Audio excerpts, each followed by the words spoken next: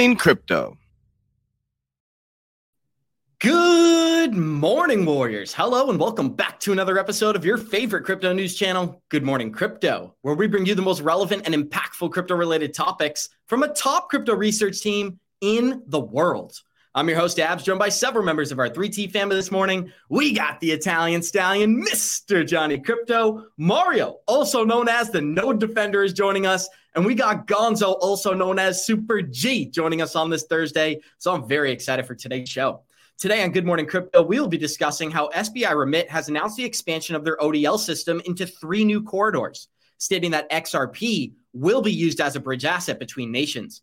As the first Ethereum spot ETF application was filed yesterday at the SEC, potentially opening the floodgates for American liquidity. Tokenized assets are taking the world by storm as a new organization has been founded stating they're going to bring the next trillion of tokenized assets onto the blockchain. And with the global payment giants like Swift and Visa announcing blockchain partnerships this week, we break down the details, showing our community how the largest financial firms on the planet are in the process of going digital. Our show is available on your favorite podcast platforms like Spotify and Apple Music. And for those of you listening via podcast, our show is live on YouTube Monday through Friday, 11 a.m. Eastern at the 3T Warrior Academy channel. So Johnny Crypto, we got a bunch of great news for today, but we've got a Mark Yusko video that's becoming more relevant than ever. He said he's waiting for the adoption articles. Well, we got one for him today. So I'm very excited for today's show. How you feeling? And thanks for being here. Well, I guess we'll have to bust that bad boy out. But good morning to all the Warrior Maniacs app. Love you guys. I appreciate them for showing up every single day. I'm excited to hop into it. We got the boys here today. Mario, Gods, this is awesome. It's been a while, so let's get it rolling. Mario, and great minds do think alike. And me and you are rocking the same Merlin t-shirt today. So first of all, shout out to that. But how you feeling, my friend? Thanks for being here. Yeah, I'm feeling amazing, man. Good morning, everyone. Good morning, everybody in the chat. It is good to be on with Johnny, Abs, and Gonzo. So I'm excited about that. The boys are back in town. Isn't that a song? But anyway, let's continue. Love you guys. Gonzo, you got the bull run sweatshirt on. I'm not sure we're in bull market territory yet, but things are starting to get exciting for the crypto market. Yesterday, Kathy Wood filed the first application for a spot Bitcoin ETF. I'm excited to talk about that today as well. But how you feeling, my friend? Thanks for being here. Yeah, good morning, good afternoon, and good evening, depending on where you are in the world. We appreciate you guys being with us and, just feeling truly blessed this morning. Anytime that I get to be on with you guys, Thursdays are especially special because it's usually like all 4 of us and, we talk every day, but this is our one chance to kind of be on the show together. So love you guys. Love everybody in the chat. Appreciate you guys being with us. And yeah, man, it's going to be a great show. And we already got 118 live listeners joining us. Show us some love. Smash that like button because today we are going to earn that like. I can promise you that throughout this episode. And we're going to get this thing started the same way we always do by checking out our Good Morning Crypto Twitter account. That is at 3TGM Crypto on Twitter. Go smash that like button. We love talking to you. The Bitcoin Fear and Greed Index. Oh, I'm not on that page, actually. We are looking at the daily movers this morning. We got XLM up about 5%, HBAR up about 3%, and Render Protocol up nearly 7% on the day. When we look at our total coin market cap this morning, we are sitting at 1.03 trillion in total market cap. Bitcoin is 48% dominant. Ethereum is about 19%. We've got Bitcoin sitting at 25,700, Ethereum 1,600, XRP is 50 cents. And let's scroll down to Cardano sitting at a quarter this morning. And guys, I want to start off this episode discussing where we are in the market cycle and how long these bear markets traditionally last. This was a great post put out by Kevin Cage. And as you can see, these stats, they really speak for themselves. So the first bear market was only about 611 days, and that was during 2012 through the earliest phase of adoption for crypto assets. That's why I believe that bear market was so short. As you can tell, after that bull run, we went into a very long bear market here, Johnny, 1,247 days before we reached all-time highs. And then from that point forward, very, very bullish for the markets. In 2018, we saw something a little bit shorter. We saw about 1,000 days of a bearish market. And what are we seeing today? We are about 700 days in to this bear market cycle. And some might speculate that we're about 883 days if you calculate from that first bull market peak in the spring of 2021. So Johnny, I want to ask you, man, a lot of people are waiting for the optimistic price targets. A lot of people are dying to find an excuse to get excited about crypto. What has you excited? Do you think we got a long bear market ahead of us, or are optimistic times on the horizon? Well, I mean, I think the majority of the bear market is behind us. So that's what gets me excited is think about this. You've got the end of this, this next bear market that we're in about coming up based on this timing chart that you see everybody comparing to. Then you also have potentially the SEC rulings on ETF, and you also have the Bitcoin halving. She got a lot of catalysts. So I'm excited, Abs. Absolutely, I'm excited. There's a shit ton of catalysts that are coming up, and they're all lining up right in that part, right where we're starting to come back up. And that's why when people say, Johnny, when do you think we'll get an ETF approval? You know, we always say, show me the chart, I'll show you the news. I won't be surprised if the news comes out as we're kind of coming up, you know, as we're on the way up on the very end of that curve, and we're not that far away. So it just all feels right. It all feels like it's all going to be coming together over the next several months. So what did you say, by 883? And there was 1,000. So we're about 200 days away, you know, from, I guess, the main bull run. But it feels like, yeah, we're narrowing in on that. I'm super excited for that, Abs. A lot of. And what really gets me excited, Johnny, is big banks, they buy during a bear market. And we're going to show a video right now discussing how all of these banks, financial firms like JP Morgan, BlackRock, Goldman Sachs, even Bank of America is using digital assets right now. So we're going to play this quick video and kick it to the group. Here we go. Tokenization to normalize alts. Yeah. As you put it, a huge paradigm shift. And I like that you said it was your North Star. For my fellow panelists, what would be the North Star for you all, or kind of that moonshot, if you will, from where you sit? Well, I mean, if we fast forward a decade, my humble belief is a majority of financial assets will have been issued natively as digital assets on a blockchain, traded on a blockchain. That is hugely disruptive to how financial services works today, which is via, you know, permissioned intermediaries. And I think public blockchains offer the opportunity to catalyze creation in the space that we date. And this is internet moment. This is when the financial architecture changes. It's you know, financial service. It were really the interview that we had gone to Mark Yusko, where he said we're from an era of trust into an era of transparency. And she said this is the internet moment for cryptocurrencies. So that's really what we'll focus on. And we're starting this with a lot of videos. I promise it is well worth the watch. And we're off with this Mark Yusko video where he's describing how XP, it's all announcements, but no adoption. We're going to provide a little evidence here. And for me, it's still down to show me the money, right? Show me the use case, show me the implementation. There's a lot of discussion and a lot of, we're talking to this bank, we're talking to this bank, and we're going to be the payment rails for this, and we're going to replace Swift. Great. And, you know, is the SEC going to appeal? I think the SEC is just wasting people's time and money, really literally poking the eye of you know, because they know those guys have money that they want to spend. The problem for the SEC, I mean, the SEC doesn't have a budget, right? The only way they... $200 million were spent battling the SEC by Ripple, just debating the security status, Gonzo. And that's what I really want to pay attention to here. Mark Yusko said, it's all announcements, no utility. Well, this is what SBI Remit just did yesterday, is they announced the expansion of their ODL system and specifically broke down the utility being applied here for XRP. So I want to tie those two videos together. With, on one hand, we have the banking giants stating we are 10 years away from all assets being tokenized on blockchains. Yesterday, we had this great news from SBI Remit. So I'd just like to hear what it means to you, and we'll kick it to Gonzo. Yeah. You know, when he talks about like announcements, I think it's a little bit more than that. I mean, you can look at what's happened in the last, just let's say the last week, right? Super bullish news. You have what happened with the FASB, where you have fair value accounting that's coming up so that these companies can hold Bitcoin on their balance sheets that they haven't been able to do that before. MetaMask came out, right? Web3 wallet, where now it's easier to go ahead and do an on and off ramp, especially the off ramp part, onto PayPal or to your bank account that you connect, right? You have all the kind of regulatory stuff that's happened is with all the judges and all the rulings, Uniswap case being dismissed and how they reference things. You have all the ETF stuff that's been coming up.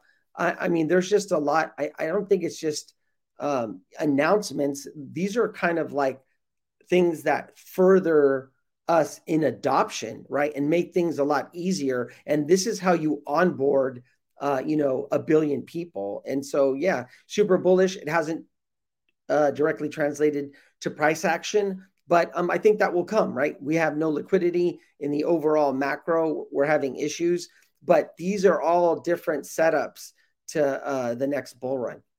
And here's what gets me excited, Mario. A lot of people are speculating about what Ripple's next move is. And I have a tweet that I really want to show our listeners. So right now, we're showing our 212 live listeners. First of all, show us some love. Smash that like button. Today's going to be an exciting episode. And Mario, with SBI Remit announcing that they're going to be rolling out this payment service utilizing XRP this month, is this the beginning of what they're calling the internet moment of crypto? Well, there's no doubt that, this stuff is super disruptive. Like, extremely disruptive. Like Uber was disruptive to the taxis. This is way bigger. And so obviously it's going to be met with resistance. It's going to be met with, banks and financial institutions not really wanting to give in, but it's only a matter of time until we start to see a full transition. Because I really believe there will be a full transition of some sort, whether XRP ends up being the chosen one or something else. There is definitely going to be a transition to blockchain technologies, from everything from ODL to transfers, micro transfers. I mean, the list goes on, tokenized assets. It's just going to take a little bit of time. We are so digged into the crypto space every single day that it feels like things are moving super slow, right? And it almost feels like we're kind of late. Is this going to happen? It's going to take time. The financial system is a very outdated, and we touched on this yesterday with Swift, and it's super outdated, and it's going to take a little bit of time for that transition to happen. But I really believe that it will. I'm excited to see if it's going to be a Ripple that pushes a lot of that to happen. I mean, Ripple's got the clarity, a little bit more clarity now moving forward. I'm intrigued to see, because I really think that there are partnerships that are happening behind the scenes, but we're not going to find out about them until either they're ready to announce it or the NDAs come to an expiration of some sort. But yeah, I'm super excited for the space. I'm excited to see when this transition or this full transition takes place. And Gonzo, this is something I wanted to get your opinion on because David Schwartz commented on this tweet yesterday. And although XRP Productions is typically a meme account, David Schwartz commented with something very serious at the bottom here. So I want to get your opinion. My conservative prediction for Ripple and the XRP community party. Ripple will announce a full settlement with the SEC. Ripple announces an IPO. XRP runs past its all-time high during the party. That would be very unlikely. Gary Gensler is marched naked through the crowd as we all yell shame. That's the one that I'm betting on. And XRPP does a jello shot with B-Rad, a.k.a. Brad Garlinghouse. Well, the reason that I'm reading this for our listeners is because David Schwartz commented underneath, only 2 of these things will happen. So, Gonzo, I want to get your opinion. We're looking at a list of 5 here. My guess could be an IPO. I really think an IPO announcement is probably likely, although it's definitely not going to take place in the United States. But what do you think David Schwartz is hinting at here? I'm sure there's going to be some type of announcement. That's what it seems like they're setting up, whether that's an IPO or maybe it's even a settlement with the SEC. That remains to be seen. But yeah, it does feel like this party, and we're going to know, right? You guys are going to be there. Aren't you guys going, Johnny and Mario, because you guys are close by? So you guys are going to be there like live in person. You're going to be able to see it and be able to let us know exactly what it is. So I'm super excited for that. But I do feel like, I haven't researched it enough, but I do feel that there is a big announcement that's coming at that party, at that event. Well, as I'm looking at the live chat right now, Mario, it seems that they believe the jello shots are going to be what's taking place. So one of the 2 things that David Schwartz is hinting at is the jello shot. What's the other one that you're thinking of when you look at this list? Well, the easiest one to make happen is obviously those jello shots. But the other ones on the list, I don't know, man. I think I don't think, can we see an IPO before a full settlement with the SEC? I think it would make more sense to see a full settlement with the SEC first and then an IPO. Unless it's international. Right, unless it's international. Great point. Or unless they say, hey, we got a settlement and then now we're going to do an IPO. They could do both at one time. I don't know. Unless, yeah. Well, we'll see. I mean, you already gave it away that we're going to be there. So, people are. What I'm going to do though is I'm not going to be wearing my glasses, so no one's going to recognize me because I'm going to do a Clark Kent kind of thing. So that's the good thing. I'm sorry. Was it a secret, bro? I'm sorry. I didn't know I was giving up a secret. I just did a Johnny, bro. I just did a Johnny. You see how easy it is to do a Johnny? You see that? It's not that hard. See what I mean? Abs, you're on mute, brother. We can't hear you. Sorry about that. Rookie mistake there, guys. I was on mute, but we are going to play this video of Chris Larson because what he's discussing in this video, we skipped through it yesterday and we gave you some of the highlights, but I think it's worth playing the whole clip right now. He's blaming the Biden administration for the lack of regulation with crypto, but he's also stating that the intentional push of these companies overseas could be an issue that goes far beyond the SEC. Let's talk about it. Unfortunately, this administration made a really bad call at the city level or at the federal level? At the federal level. They pretty much killed San Francisco from being what it was, the blockchain capital of the world. We owned it, and we don't anymore because the Biden administration, for whatever reason, decided they want to push this industry offshore. And so it's London, Singapore, Dubai that really are the global capitals of blockchain. That's unfortunate. Maybe our vacancy rate would be half of what it is here in San Francisco. It's 30%. It might have been 15% if we still were the global blockchain capital of the world. So that was a missed opportunity. It's really unfortunate. It hurt the city. The latest with Ripple Labs action at the federal level is that you have objected to the SEC's request to appeal the original court ruling, which was a positive for Ripple in the sense that it found the cryptocurrency XRP was not a security when it was sold to the public. Could you just explain what the latest is with that legal dispute? Well, I think the bottom line is the SEC lost on everything that was important to them and important in regulation of the industry. The case still continues. There's appeal processes that everybody has the right to do. But we think that this is really groundbreaking. This is the law of the land. And it's actually quite good news, I think, I think the U.S. screwed up here on blockchain policy. This is the beginning now through the courts, unfortunately, instead of the regulators, get that clarity and get us back in the game. There's kind of both happening in parallel. There's your situation with the SEC. Think about the applications pending for Bitcoin for ETF. Gary Gensler and the SEC have both decisions to make actions and fights that they are not willing to pick. How is that reflected on Gary Gensler, to your mind, as lead of that? Well, you bring up a great point. You saw in the latest the challenge on the ETF, the Bitcoin ETF. Again, SEC lost, but not only that, the judge really admonished the SEC, really come out in a way that you don't really see very often. I think it's just more proof that Gary Gensler's decision of sort of engaging this regulation by enforcement, rather than getting clear laws, he knows they're not clear.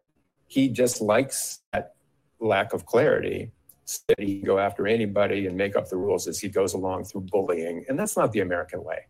Reminds me of the Yusko clip we started the episode on. The SEC has no federal funding. They have to go out and win these lawsuits in order to make the United States government. Chris Larson is at that again here. And one other thing I'd like to point out about Chris Larson, a lot of people don't know he is the founder, one of the original founders of Ripple. But when I look at this guy, there's just something interesting about him. I don't know if it's his eyes or something like that. Something is very interesting about Chris Larson. So I just wanted to throw that in there. What do you think, Johnny? What sticks out about this video to you? Yeah, I think this question sticks out. Is Gary invited to the party? That's what I want to know. But no, that's a very interesting video. He touched on so many big points about, and it was funny because he must be watching Good Morning Crypto. We literally have talked about on the show how we feel like the U.S. isn't grasping in taking on crypto, but really pushing it out, right? And what have we seen over the year and a half that we've been doing this show? We've been showing all these examples of how Singapore is taking over, Hong Kong's taking over, Saudi Arabia's taking over, Dubai's taking over. It's everywhere but the U.S. And it's obviously for the very reasons that, and you heard him say it. We were set up. San Francisco, California was ready to go. It was going to be the hub of crypto, and instead it got squashed. It got pushed out everywhere. The job's been done. Operation Choke Point it did what it was supposed to do, and it's sad because now we're going to be from behind chasing this technology and letting the rest of the world develop it. And somebody said in the chat, it was all by design. I mean, it certainly is very interesting to think how we had it and we let it go. Yeah, very, very sad times there. One more quick comment for you, Johnny. A lot of people are making a big deal out of this SBI news, and I do think it's a big deal. I think it's an important development for the crypto space overall. But SBI Remit is the 17th largest bank in Japan, and I think a lot of times we make it sound much larger than it is. But let me ask you this. Could this be a fundamental shift in the company that gives them an advantage over their competitors, potentially leading to more business because they can provide this service? That's exactly how you should look at it, right? You shouldn't look at it as, oh, they're the number one. In some cases, the number one doesn't have to really. When you're number one, what happens when you're on the top is you kind of get sleepy, you get lazy, you get tired when you're on the top of the hill because you figure you're number one. You did everything to get there, and you don't have to always stay on top of your game. And that's when the guys behind you creep up and knock you off the top. So for the number ones and number twos, sure, they don't need to maybe want to do this as much as, for example, a number 17 needs to do it to get that advantage, give them a competitive advantage to move up higher, reduce their costs, create a better efficient system. So there's no doubt about it that I think, and maybe someday 17 becomes number one because of that, Abs. I think you're spot on in terms of one of the reasons why they may be doing it. I don't think it's, if everybody's saying, oh, it sucks, it's not the number one, it doesn't matter. You just need the technology to get out there. You need people to be using it. And then, man, I don't know if you know this, but the best way to advertise anything, and this is over throughout the time of history, is always still word of mouth. And the word is going to get out there. Like, oh my God, our competitors are using this, our competitors are doing that. And then, believe me, it gets out there quickly. And you're going to just see all different types of blockchain solutions then forming around there because, well, they got blockchain. Now we got to get blockchain, but we don't use their blockchain because they got that blockchain. We need a better blockchain. That's just how technology and competition and companies work. I've seen it all my life. And so that's where you're going to see a proliferation, I should say, of blockchains popping up everywhere, but you just need one to kind of get the ball rolling. And I think that's what's going to happen. And I think we can apply that concept to our next topic for today, Johnny. But we got 272 live listeners here. Show us some love. Smash that like button. Let's get over 400 live listeners in this chat by the end of the show. This is the breaking news that everybody's talking about today, guys. As Cathie Wood's ARK Invest in 21 shares have filed for the first ever spot Ethereum ETF application. And Gonzo, he's keeping a stone face right now, but I know he's celebrating on the inside, my friend, because this is something we've talked about for a long time. And you put up a relevant tweet yesterday. You said you anticipated this. You thought it was coming. Here's the day that we've been finally talking about. So ARK Invest files for the first spot coin Ethereum ETF in the United States. And many are anticipating this could be the first of a wave of applications at the SEC. ARK Invest's first attempt to list such a fund in the U.S. that will invest directly into Ethereum.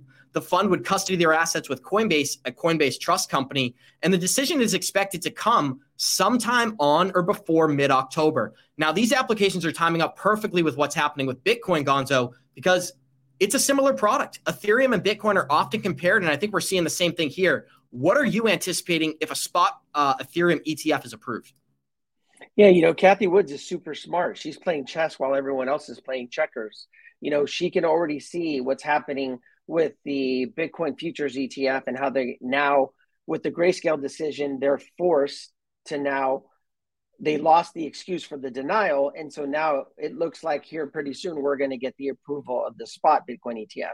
So because we already see that it looks like we're going to get a Ethereum futures ETF this year, she's getting ahead of it, right? And they did this before, right? They're their first application that's coming up on that spot ETF for Bitcoin. And so she's just getting ahead of the game by understanding that they're going to approve this futures, and they just lost their argument, right? That argument that they had against Grayscale, they just lost it. So she's just thinking ahead of time. And then once that futures ETF gets approved, and they approve the spot ETF for Bitcoin, there's no excuse not to approve the Ethereum spot ETF because it's going to be kind of the same arguments. And so whether you love, hate, whatever, indifferent, you have these things are happening and these guys are making moves. As we approach the end of this bear market, Gonzo, I got one quick follow-up for you. This is the first time we're ever going to see firms buy Bitcoin, buy Ethereum, be able to hold it and make a profit through these applications. What do you think that's going to do for the market overall? Do you think we're going to become less volatile over time because banks are incentivized to hold this stuff? Yeah, for sure. I still think that we're going to have our bear cycles. I think we're still a ways away. I've said this before. We're still waiting for kind of regulation to come in. Maybe we get some kind of thing between utility and speculation this next bull run. And then the next one is all utility. We kind of just have to see where regulation is. But, them approving a futures ETF for Ethereum, and then especially a spot ETF for Ethereum, is good for XRP, because that's the next one to fall in, right? That's the next one. So if we can get this quickly approved, the next thing you're going to see is XRP, a futures ETF, and then a spot ETF. So overall, I think it's all a good thing, and it's all positive for the overall market. It just depends, on the timing, right? This whole thing with Grayscale and them converting the GBTC trust, there is a chance that depending on when it gets approved, if we're kind of going sideways from here, remember that they have to close the gap, right? And in closing the gap, and then once they transition it over to a spot ETF, you can now trade your shares of the GBTC into Bitcoin, which means you have to sell the Bitcoin. So depending on where we are in the market, you could get some sell pressure coming in. And so we kind of want to see the situation where maybe the BlackRock ETF gets approved first so that the price moves up so it can absorb the selling as they transition the GBTC trust into a spot ETF.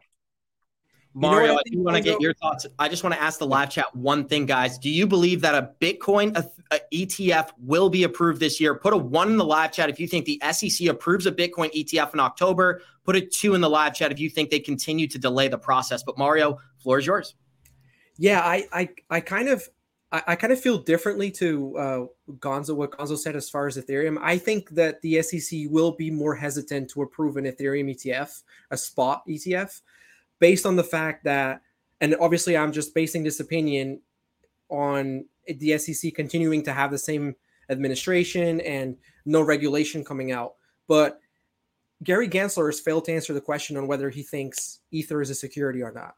And the SEC has obviously, they've voiced their opinion that they don't agree with the decision that the judges made on XRP ruling.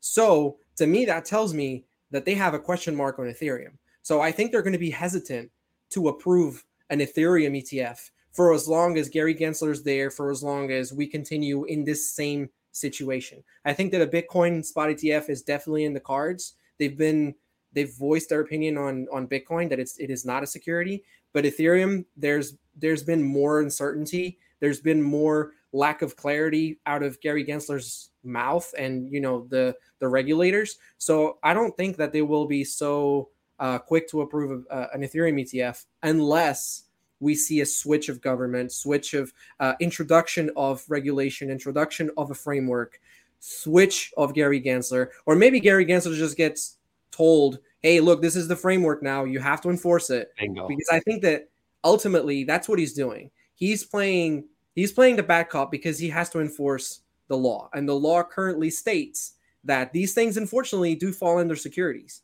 So until they come out with a different regulation, just to sum it all up, I don't think they will approve an Ethereum, otherwise any other ETF, crypto ETF. Johnny, So, I do want to get your thoughts, but a couple of things come to mind here. Within this article, they talk about how this is going to be a catalyst for several other companies to file for similar products. Right now, it's Cathie Wood and ARK Invest, but what we are going to see is something very similar to the Bitcoin ETF. Once one of these get filed, the sheep follow very quickly. We're going to see 4, 5, even 6 applications for Ethereum ETFs, and I'm anticipating that's going to come before the end of the year. So I just wanted to throw that in there. What do you take away from all this news?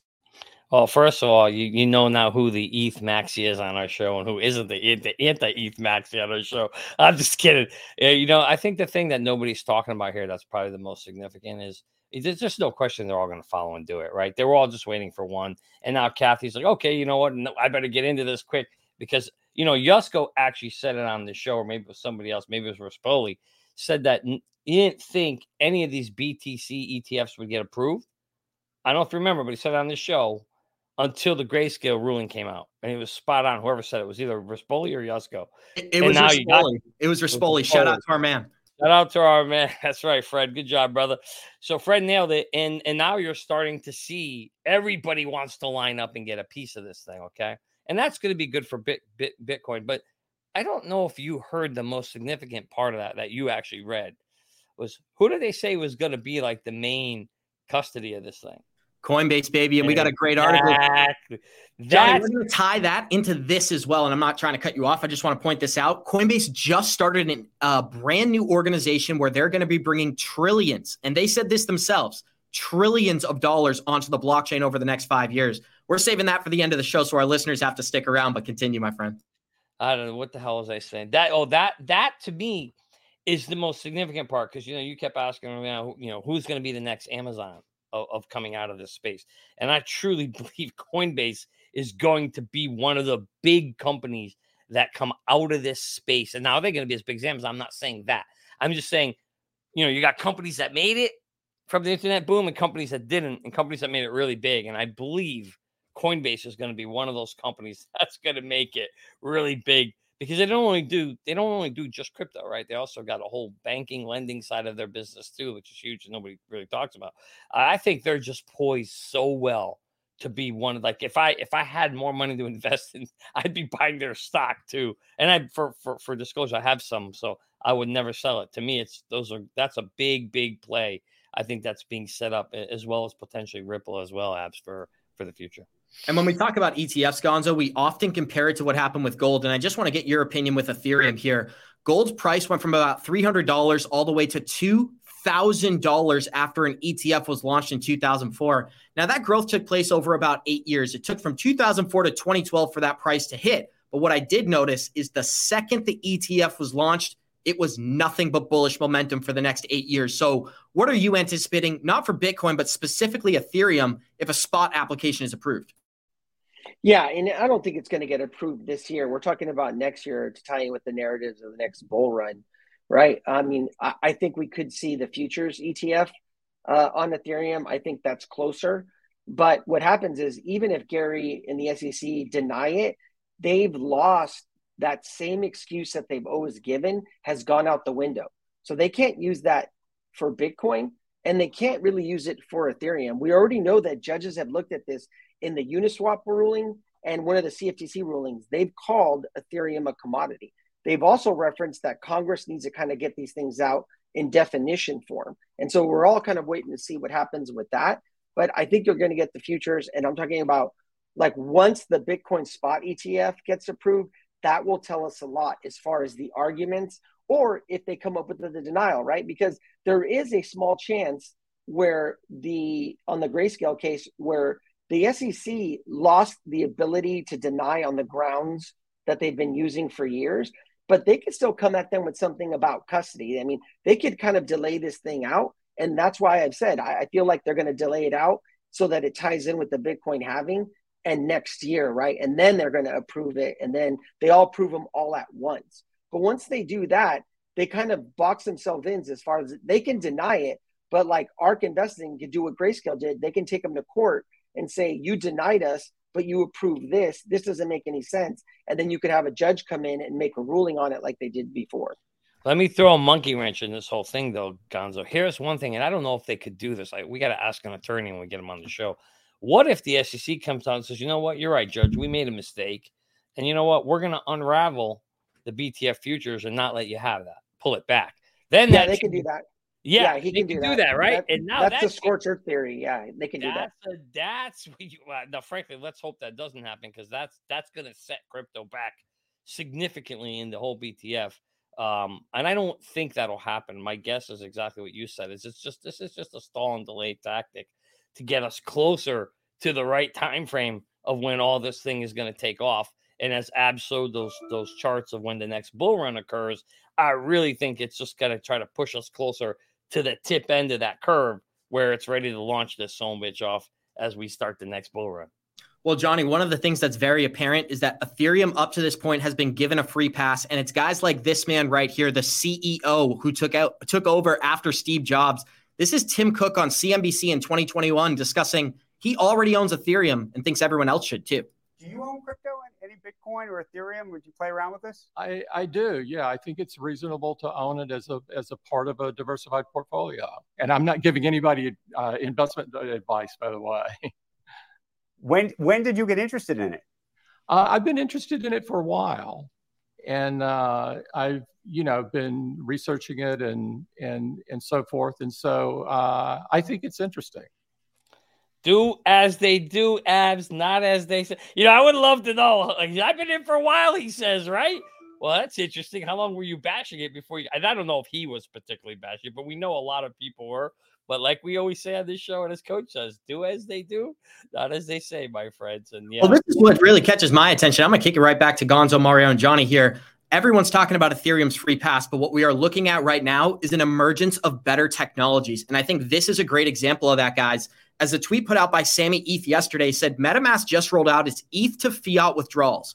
They are charging 9% per transaction fee, and it takes up to 5 minutes before the money is withdrawn into his bank account. Now, we know, Gonzo, if you use XLM, if you use XRP, even HBAR or Quant Network, you can reduce these costs drastically. But again, Ethereum continues to get these partnerships and take center stage. Are we going to see a migration to better technologies, or is it just going to continue to dominate because of what it's created over the last 5 or 6 years? We hope so, right? Because there are definitely better, more efficient ways of doing payments. It's just a matter of someone building on it and then rolling it out and then it catching fire. That's a lot, right? 9% is a lot. For some people that are just trying to pull profits, it might not be, right? I think that as they kind of scale this thing, I think that will drop, especially if you're talking about L2s, especially with the next upgrade. You got to look at what Solana's doing. I know that I'm telling you guys, do your own research. There are all these narratives that surround Solana, that it breaks down, that, SBF this and FTX. But I'm telling you guys, if it was going to go to zero, it would have done it last year. Like, it took a beating after the FTX collapse and everything that happened. And we're still kind of seeing that FUD. And there was a really good tweet by a guy named Jay, and he was talking about asymmetric returns, right? And for an asymmetric return to kick in, you need two things. One, you need to be right, but you also need everyone else to be wrong. And when you look at how people talk about Solana and the negativity that surrounds it, I'm just telling you guys, do the research, look into the technology, look at what they're building, right? Look at Jump Crypto of like how they're scaling this thing on the mainnet, and then make a decision for yourself. Don't just listen to me or anyone else that pushes out these narratives. Do the research and look into the development activity, the wallet addresses, everything that's happening, and then make a decision for yourself. And Gonzo, we got a great statement out of the president of Ripple yesterday, where she said the past couple of years have been a real tipping point for institutional DeFi, where even the biggest banks are embracing this technology and the future. They have a choice right now to adapt or die, Johnny Crypto. It does not get stronger than that, my friend. And we got 340 live listeners here. Show us some love. Smash that like button. And Johnny, you just brought up how Coinbase is setting their stone when it comes to the innovation taking place today. Well, the tokenization advocacy group wants to bring the next trillion of assets onto the blockchain. And this founding member right here is who we're going to be focused on, as Coinbase, Circle, and Aave companies aim to foster the use of blockchain technology for traditional assets. So the Tokenization Asset Coalition aims to bring the next $1 trillion of assets on chain through education, advocacy, and fostering the adoption of public blockchains. Now, Johnny, why is this so important? Coinbase working with USDC as well as backed by BlackRock here. So I'm going to make the assumption if Coinbase is moving, they've been given the go-ahead from the big guys. Let's read this article and talk about it. The group's founding members are crypto exchanges Coinbase, stablecoin issuer Circle, Layer 2 network Base, DeFi lending call Aave companies, and a couple of others here. And I apologize, I'm butchering this a little bit. The term stands for transforming old school financial assets such as stocks, bonds, and private credit into the blockchain. And tokenization of assets had the potential to disrupt the financial infrastructure and create a more efficient system. Bank of America even chimed in and said the tokenization could mushroom to $16 trillion by 2030. And that's only 6 years from now, my friend. We are sitting at a $1 trillion market cap for crypto overall, but they're predicting $16 trillion in tokenized assets alone. What do you take away from all this news? Bank of America, Coinbase. I'm going to throw in BlackRock here. This is our internet moment. I really believe it. I mean, they're all certainly given the blessing that they believe the blockchain is here to stay. There's no question about it that they've already made up the mind. They've already decided that it's going to happen. And now you're just seeing the time it takes to make it happen. And it ain't going to be quick. This is going to take time. It's a lot of $16 trillion. It's a big, big bulk of money we're talking about, and they're going to want to do it and get it right. So to me, it's just a matter. It's just further validation, Abs, that this market is coming to fruition. And now you're seeing all these companies putting projections out there of how big they think it's going to be. And you know what? Not a single one of them are going to be right. They're going to always get the projections wrong. Some are going to undershoot. Some are going to overshoot. And the reality at the end of the day is, for us, what we care about is the fact that it actually is coming. And then the real question is, where are the key places to invest, to own a piece of that so you can benefit as all these assets actually get tokenized? That, my friend, is the $64,000 question. And hopefully this video right here can provide a little insight into that $64,000 question, guys. And I want to ask the live chat right now, do you believe Johnny Crypto is correct? Are we on the precipice of an internet moment where crypto becomes synonymous with payments and transactions? They go global. To Dilip, this question comes from the audience. Many people are using cryptos just to buy and sell and make quick gains out of it. Does it hurt the growth of cryptocurrencies, that usage for a quick buck? I mean, it's kind of chicken and egg. You have to create a marketplace. And right now we have about 150, 200 exchanges around the world that trade in XRP. A lot of it, as you say, is very shallow trading by individuals. And that is not the use case that we are pursuing. What we are pursuing is the use of XRP as a financial asset by sophisticated institutions as a bridging mechanism. So does this hurt or harm? Well, it creates a lot of noise. And, we certainly don't want that much noise. So does this hurt or harm? Well, it creates a lot of noise.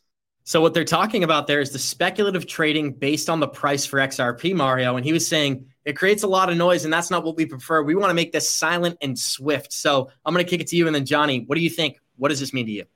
Well, first of all, that's what XRP was created for. And second, it doesn't hurt. I mean, look at the stock market. How many people day trade? They go in and out of a stock. They make a quick buck. So that's not going to be the breaker. That's not going to be the breaker of the market. So I definitely agree. I don't think that's, and XRP, that's what it was designed for. We've heard Quincy say that XRP's ledger is in and of itself an exchange, right? It's designed that way. So I don't necessarily think that that's a breaker moment right there. Johnny Crypto, I'm going to play this, and then we're going to get a thought from you. But we're waiting, and for example, this last quarter, the bulk of XRP sales were to institutional investors. And as this transitions away from retail to institutions who start to use it for wholesale, financial usage, that's when the turning point will come. Shout out to SPI Remit, because that is the signal we've been waiting for the turning point here. Johnny, you give me your thoughts and I'll give mine. Oh, shout out to those guys. I think they listened to the Merlin Spaces. We literally talked about this on the Merlin Twitter Spaces. So if you guys aren't paying attention, you're missing out. You could have got early access to this, and who knows what else information. We talked about this in depth with Quincy 2 weeks ago, Abs, and this is, to me, the single most important part to understand about crypto. So I'm going to spend some time to explain this again. If you guys want to understand, everybody keeps saying that. Why won't the price go? Why don't the price? We got adoption here, and this. Because right now it's exactly what he said, and we've been saying it. All you have right now is just real small investor, retail investor buys and sells. Ain't gonna do shit for the price, nor does it set the price. The only thing that matters is what, at the end of the day, does the price need to be? And when I say price, I mean XRP price or cryptocurrency price, whatever. For whatever daily trade volume it's trying to support. So the higher the daily trade volume goes, okay, the higher the price can actually go, because it has to be able to support that market cap has to move up for it to be able to handle all that. You and I, as retailers, are never going to be able to drive the daily volume to a place that we're going to want XRP to be to go and sell.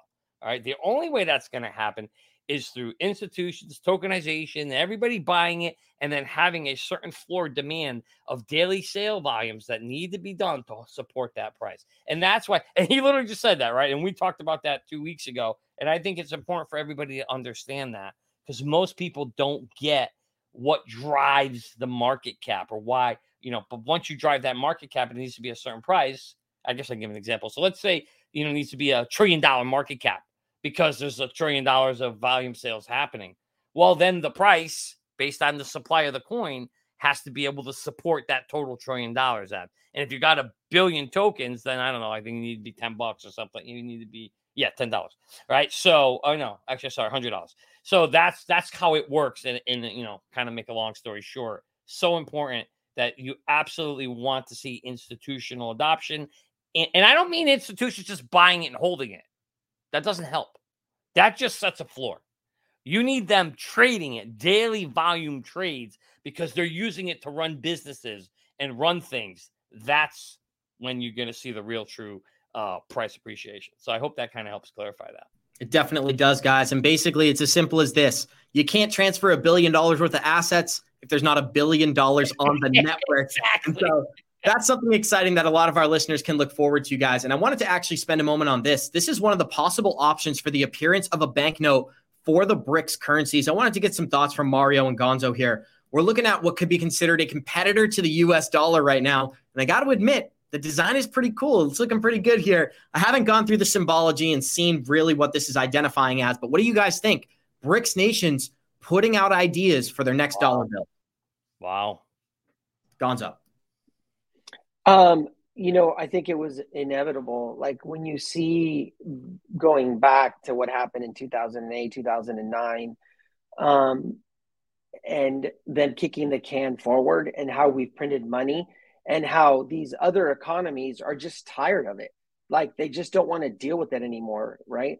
And so I don't think it's going to happen overnight, but I think it's something that's inevitable, especially when you start to look at what the core of our dollar is, which is the petrodollar. I think Coach JV was talking about this. He showed a really good video, so check it out. But basically, once you lose that petrodollar, where you have these other countries that are no longer supporting the dollar, where they have to buy dollars to buy oil, they can do it in other currencies or their own currencies, or maybe whatever BRICS comes in with. Because remember, Saudi Arabia is going to be joining the BRICS. That's really where you're going to start to see the major decline, because for years and years and years, that's kind of what held the dollar together. That was a big part of it, is that everyone in the world, to buy oil, which everybody needs, had to buy dollars. And so once you lose that, then it's not going to happen overnight, but you're going to see something else come into play. And like we've all talked about this, where we believe we're going to see a mix of currencies that is going to end up being the next kind of world reserve currency once the dollar drops out. And Mario, just for the sake of time, I'd like to get your thoughts on this article instead. As Ripple joins hands with Elon Musk's SpaceX partner in this new funding round they're doing for Maui, what they're doing in this project is they are funding and raising $50,000 from the public, and then Ripple is going to submit $100,000 of their own money to give to the people of Maui. Now, what's so interesting about this article right here is Jared Isaacman, Elon Musk co-founder and partner of SpaceX, is the one that's working with Ripple. So I really just wanted to spend a moment focusing on these connections. We've often heard Elon talk about Doge and the joking aspect of crypto. When are we going to see him make a serious shift? I think this is an indicator he's well aware of better technologies. Yeah, he is. I mean, he's made statements about Bitcoin. So we know that he's a supporter of Bitcoin for sure. Like on that article, I think that the one thing that I remember this episode of Ellen, where Ashton Kutcher came on and he spoke about Ripple. And this is a video that I'm sure a lot of people have seen. And Ripple actually donated a few $1 million to Ellen's foundation or charity, whatever it was. And so I know that Ripple is known for being supportive whenever, the situation comes. I think that the fact that they're working together with SpaceX, it could be something. I mean, is it an indication of Elon Musk being aware of XRP? I'm sure he is aware of XRP, but is it an indication of them working together on something? We'll find out eventually. But I just wanted to put a quick comment on what Gonzo was touching on before with BRICS. Our president, the United States president, recently stated that our economy is strong. And so either he knows something or they know something that we don't, or they're just blowing smoke in our faces.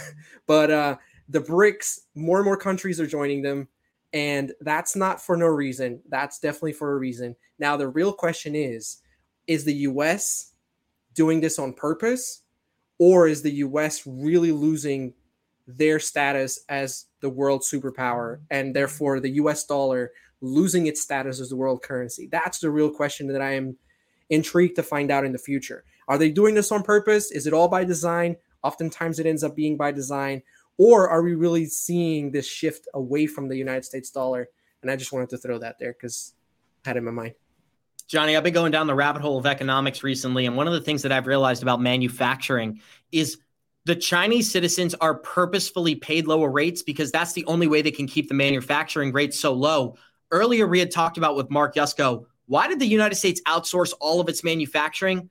One of the answers is there are poorer countries around the world where if you keep your citizens poor, you can pay them low labor costs. And I think that's what he's elaborating on here. But I do want to show this video of Kevin O'Leary explaining how there's $1 trillion sitting on the sidelines ready to enter the market in 2024, but it's not going to end up in any small businesses. Our latest poll. Our next guest, and you're looking at that poll now, is saying that September, which starts tomorrow, will be the start of real chaos for the U.S. economy and hurt the little guy. Let's bring in Kevin O'Leary.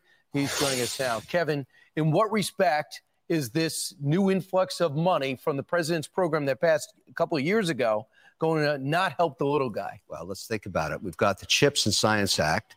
Where's that money going? Behemoth giant companies in the S&P 500. The Inflation Reduction Act, another $1 trillion, not even printed yet, all going to the big guys.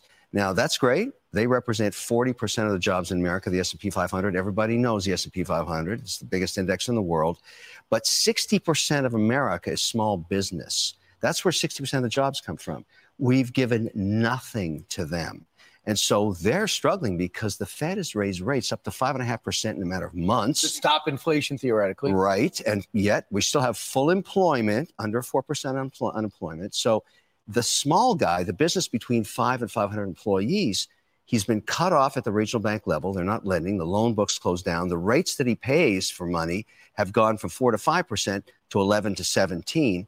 And we're not talking about them. But you're going to hear a lot of people crying about this in the next few months because they can't borrow anything anymore and they can't run their businesses. So shocking, Johnny. 60% of the businesses in America are small businesses. And I want to give a shout out to my dad. He is one of those small business owners. But guys, we got 320 live listeners here. Show us some love. Smash that like button. And I want to put a positive spin on this, Johnny. What Kevin O'Leary just highlighted in that video is that all of this money is going to be flowing into the top 500 companies in America. Well, this is Casper Labs, and I want to give a shout out to our friend Kevin Cage here. He's always talking about Casper Labs, and what this project is doing is they're actually working with companies like Verizon and Siemens, which are some of the smartest or some of the largest smart contract infrastructure companies, not only in America, but in the world. So I want to ask you, do you think some of this new blockchain companies in the United States, I know we've seen Operation Choke Point thus far, but maybe we'll see a change in 2024? Abs, you broke up there in the middle of the question, so I didn't catch it. Could you repeat the question?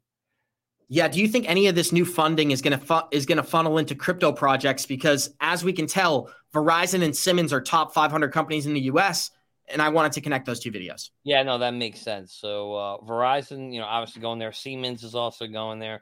I think at the end of the day, whenever you inject a bunch of money into the economy, at some point it's going to find its way through the system into technologies that make them improve their bottom line. And we know that the blockchain technology can ultimately lead to that, Abs. It can reduce costs. It can increase efficiencies. So, I think you will. Yes, I think to put a positive spin on this, the reality is that money will find some of its way into the blockchain space, and that will lift the whole thing up. But the sad part of the reality is it is true that the bulk of America runs off of small businesses. My mom had a small business, and unfortunately, due to COVID, she had to close it down. And many, many businesses got shut down during COVID, unfortunately, and never came back. And that hurts the U.S. economy. So this money flooding in at the higher level, at the big boys, some of that will trickle down. It used to be called trickle-down economics, and you'll see some of it trickle down. The question, Abs, is how much of it actually makes it into the space, and I think it'll be a small portion, but I do think some of it will trickle into blockchain, yes. positive news for everybody who's a supporter of Quant Network out there. And Gonzo and Mario, I'd like to get your thoughts on this one. This is our good friend, or somebody who will one day know our name, Johnny Crypto, Gilbert Verdian, one of the founders of Quant Network. And he was actually working at the Federal Reserve before he started this project. But check out this good news. He's going to be at Sibos this week discussing CBDCs for the Bank of England. So Quant Network continues to be a part of these important conversations. Gonzo, how do you feel about this news? Yeah, I think it's super bullish. He's an extremely intelligent man. He's like a genius, and he's come up with a lot of different kind of protocols. Or isn't he the one that wrote all the ISO stuff? Wasn't it him? I think so, right? Yeah. And so I think that as we roll into this new technology and TradFi rolls into this next technology phase, I think that Quant will be sitting at the table. I think they're going to be a big part of it, especially as a connection point to all these different things that need to come together and to run smoothly to like move money and value across the different chains. Mario, there's a bunch of stuff we can get to. We only got 5 minutes left in this episode, guys, and there's a lot of interesting stuff that we've covered throughout the episode today. But this is something that I wanted to show you as more of a funny thing. This is a man that I got to interview at XRP Las Vegas on stage. That is my good friend, Derek. I believe you pronounce his name. I'm probably butchering this, guys, so don't hold me accountable there. But he's standing with David Schwartz, which is pretty exciting. And this is one of the developers for Expectar, which is a metaverse project being built on the XRPL. And this is a video we're going to close out the show with today, discussing how AMM and the metaverse are game changers when it comes to XRP. You mentioned XRP ledger sidechains and Root Network being one of the sidechains. Yeah. Could you talk more about how you think XRP ledger sidechains benefit the entire community and what impact it has on a XRP ledger ecosystem? Yeah, I think, like I said earlier, we chose XRPL and to work with Ripple and the XRP community for a range of things. But one of the things that we found interesting when we were looking at other layer ones out there to connect to was two things. One, the kind of ethos around XRP and the community and the way the ledger was designed was aligned with our ethos. The way that the ledger is being designed to be lightweight, to do simple things really, really well, to reduce fees, all of those kinds of things align with providing good user experience. But XRP as a ledger lacked some functionality that we needed to activate the experiences that we wanted to for our users. So we can bring those two things together. The Root Network drives value back into XRPL because we're doing more activity on the ledger when those connections are made. It enhances the options for developers in the ecosystem to create new applications. They can connect with our native runtimes on the Root Network. They can interact with our content on. So for the sake of time, I think that what's so important about this video, Gonzo, is we're seeing a diversified market come together. And I almost said become centralized, but that's not the word I'm looking for. We're seeing collaborations between projects, which are only opening the use cases for projects like the XRPL. With only a couple minutes left in this show, guys, before you head out of here, show us some love, smash that like button. And I hope you enjoyed today's episode. But Gonzo, what do you think about all this development? With these new collaborations, the potential for use cases, it's only increasing. Yeah, I think it's exponential, all the different use cases. We know that the system is broken and there's tons of friction. And the whole point of the end game is to build a system that is completely frictionless so that value, money, however you want to call it, can move throughout the system seamlessly. And so that's it. Thank you, guys. And we're going to close this thing out the same way we always do by saying, yo. Before you close it out, hold on. I just want to give one quick shout out, if you don't mind, to our man Pancho here. Thank you for trying out Merlin. He says it's effing awesome. That's kind of cool. So I was excited to see comments like that. And guys, as you use Merlin, please tell us your thoughts, even in the chat, whatever. Send me an email. We just want to hear what you think about it. Thank you so much, guys. And we're going to close this thing out the same way we always do by saying thank you to each one of our special guests. Thank you to Johnny. Thank you to Mario. And thank you to Gonzo, a.k.a. Super G. We got 313 live listeners out there. Show us some love. Smash that like button. We'll see you guys in 23 hours. And it's like we always say, Warriors, rise. Get your shit together, baby. Thank you.